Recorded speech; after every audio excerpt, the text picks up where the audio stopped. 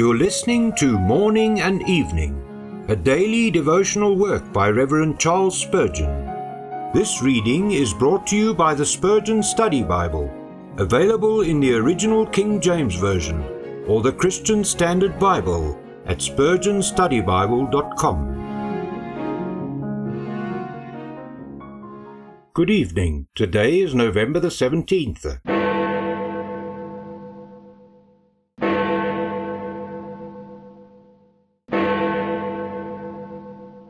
He that cleaveth wood shall be endangered thereby. Ecclesiastes 10 verse 9. Oppressors may get their will of poor and needy men as easily as they can split logs of wood, but they had better mind, for it is a dangerous business, and a splinter from a tree has often killed the woodman.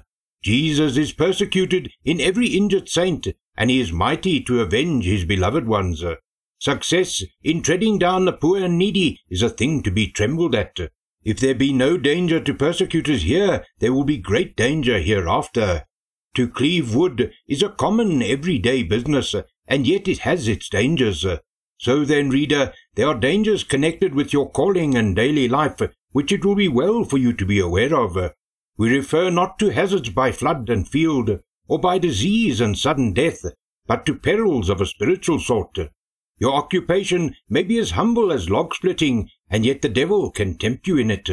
You may be a domestic servant, a farm labourer, or a mechanic, and you may be greatly screened from temptations to the grosser vices, and yet some secret sin may do you damage.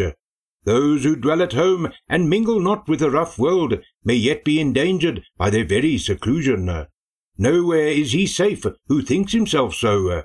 Pride may enter a poor man's heart, avarice may reign in a cottager's bosom, uncleanness may venture into the quietest home, and anger and envy and malice may insinuate themselves into the most rural abode.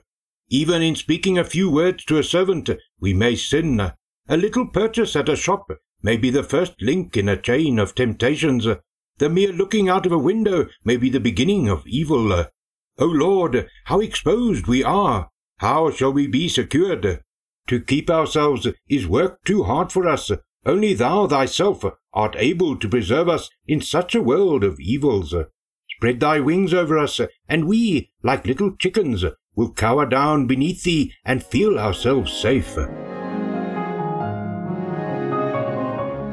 Beloved, rest this night, knowing that neither death nor life, nor angels nor demons, nor powers nor things present or things to come shall be able to separate us from the love of God, which is in Christ Jesus our Lord.